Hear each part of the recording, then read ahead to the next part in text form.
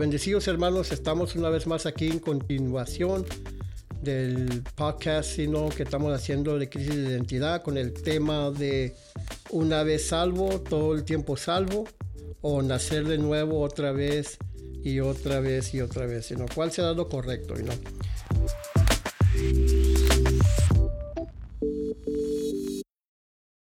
Nos quedamos en el podcast anteriormente sobre la persona que conduce su automóvil a alta velocidad que decimos que también es pecado. Y estamos leyendo ahí en el libro de Romanos capítulo 13 del 1 al 7 y nos quedamos ahí en esas escrituras leyendo de la Dios habla hoy, la versión Dios habla hoy. Ahí en Romanos 13, capítulo 13, versos de 1 al 7, nos instruye que debemos obedecer a ¿quién? A las leyes de la tierra. Nos instruye. Pablo nos está instruyendo que debemos obedecer las leyes de la tierra, que nos sometamos a las autoridades. ¿Por qué? Porque están puestas por Dios.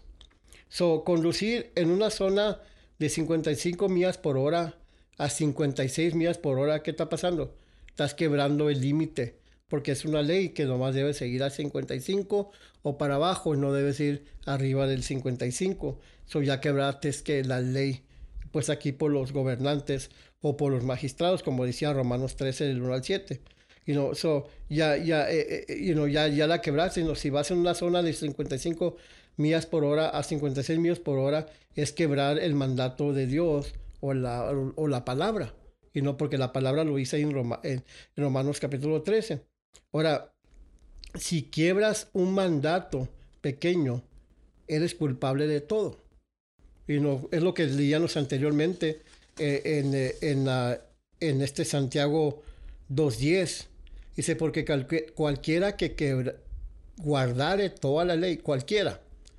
Dice, pero ofendiera en un punto, en otras palabras, quebras un punto, fallas en un punto, dice, te haces culpable de qué? De todo. Quebraste todo. Y eso es lo que hemos estado hablando aquí. Aquí les va algo muy interesante que los va a dejar patinando, ¿ok? Estamos aquí para edificarlo en lo que dice la palabra. Amén. Porque hay mucha gente que le apunta el dedo a un hermano nomás porque cometió pecado, porque cometió adulterio, y la gente se asusta como que si el mundo se fuera a acabar. Y todo eso, en vez de ayudarlo al hermano, en vez de ayudar a la persona, a la hermana, o al vecino o algo, luego los juzgamos. Estamos aquí para ayudarlos. Si usted necesita ayuda, necesita consejo, necesita palabra, oiga estos podcasts, lo van a edificar. Le garantizo que le van a enseñar quién realmente es usted en Cristo Jesús. ¿Ok? Estamos siguiendo ahí. Aquí, como les dije aquí les va algo que los va a hacer pensar. ¿Ok? El que va a exceso de velocidad. Acuérdense que estuvimos hablando de aquel hermano que fue y cometió adulterio y iba rumbo a su casa, y de repente rumbo a su casa tiene un accidente automovilístico, y ese hermano muere sin confesar su pecado. Acuérdense que es lo que estamos hablando, ese ejemplo de ese hermano y luego del otro hermano que anda en su automóvil, ¿ok? Ahí les va. El que va a exceso de velocidad es culpable de pecado como el que cometió el adulterio o como el adúltero. Es culpable y es el mismo pecado. No hay pecado el que cometió adulterio. El hermano ese que cometió adulterio iba rumbo a su casa y sufrió un accidente automovilístico y murió sin confesar su pecado. Es el mismo pecado que usted y yo cometemos quizás todos los días cuando vamos a exceso de velocidad. O quebramos otra ley aquí puestas por la tierra. O andas en la tienda ahí comprando mandado y de repente ves ahí en toda la sección de las frutas, las verduras, y si te antoja una uva ahí también, hasta la agarras y te la comes y sin pagar por ella. Eso es pecado. Ya quebraste ese pecado, ya cometiste pecado ahí. Igual como el pecado que cometió el hermano que iba rumbo a su casa cuando ya había cometido adulterio y sufrió un accidente y se murió sin confesar su pecado. El pecado era el mismo. Él es culpable del pecado como la persona que cometió adulterio o como el adúltero. Es el mismo, no hay grande y ni hay chico. Es lo que dice la palabra, ¿ok? No hay grande, no hay chico. Ante los ojos de Dios, el de alta velocidad, y no tú o yo, o el hermano aquel que iba de alta velocidad, y el adúltero merecen el mismo castigo. Y no, merece el mismo castigo. ¿Cómo va a ser Dios injusto darle un castigo leve a tu persona o al hermano que iba a exceso de velocidad que al hermano que murió y no confesó su pecado porque cometió adulterio? La gente dice, no, ese no tiene perdón y que mire lo que hizo y no le fue infiel a su esposa. Y no, eso somos nosotros hablando porque nuestra mente no está renovada a lo que dice la palabra de Dios. Y la mayoría de la iglesia, la mayoría del cuerpo de Cristo así no piensan, así no hablan, así no juzgamos. Y no debe ser así. Y se convierte en una crisis de identidad que no sabes ni quién eres tú. Y juzgamos a la gente en vez de ayudarlos. Es como está diciendo ahorita, ante los ojos de Dios, el de alta velocidad y el adúltero merecen el mismo castigo. ¿Por qué? Porque pecado es pecado. Esto es todo. Pecado es pecado. No hay grande ni no hay chico.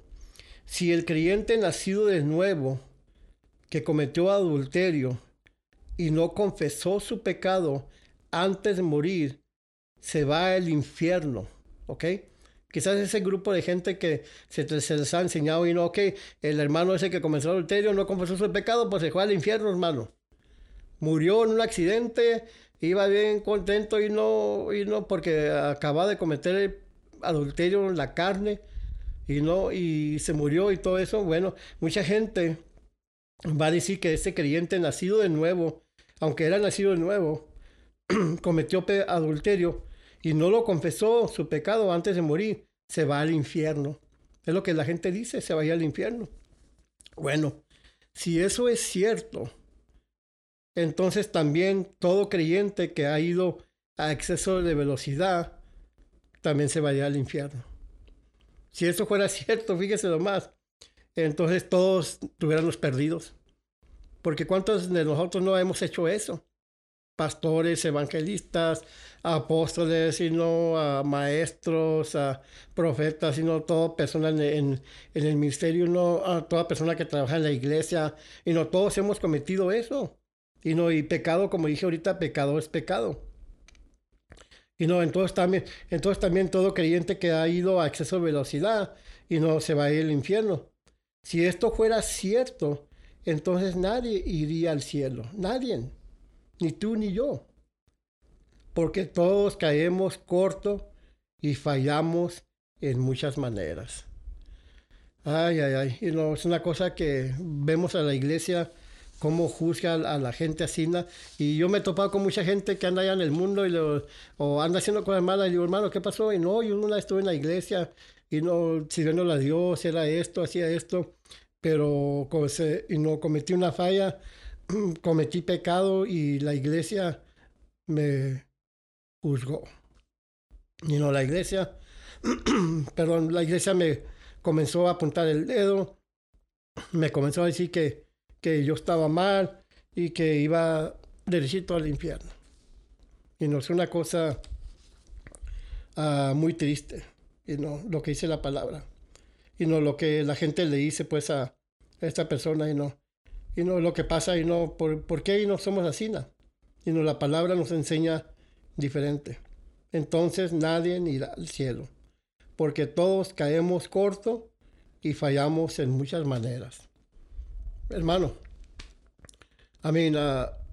todos fallamos en muchas maneras. En unas formas, en otras formas, pero le fallamos a Dios, caemos corto. Ahora, quiero decirles esto. Tu espíritu ha sido sellado. Acuérdense en unas enseñanzas anteriormente estuvimos hablando de sellado por el Espíritu Santo. Tu espíritu fue ¿qué? Fue sellado. Fue sellado. Y si usted se acuerda, fue sellado, fue santificado y perfeccionado para siempre. ¿Quién fue? ¿Quién fue así? ¿Quién fue sellado y santificado y perfeccionado para siempre? Tu espíritu. El estado de justicia de tu espíritu no va a fluctuar con la santidad, acciones y actitudes. La salvación depende totalmente en poner tu fe en Jesucristo y nacer de nuevo. Tu pecado no afecta tu relación con Dios. Wow. Quizás ahí estás patinando ahorita diciendo, ¿cómo, hermano? ¿Cómo es eso? Como que no afecta mi relación con Dios. No afecta tu relación con Dios.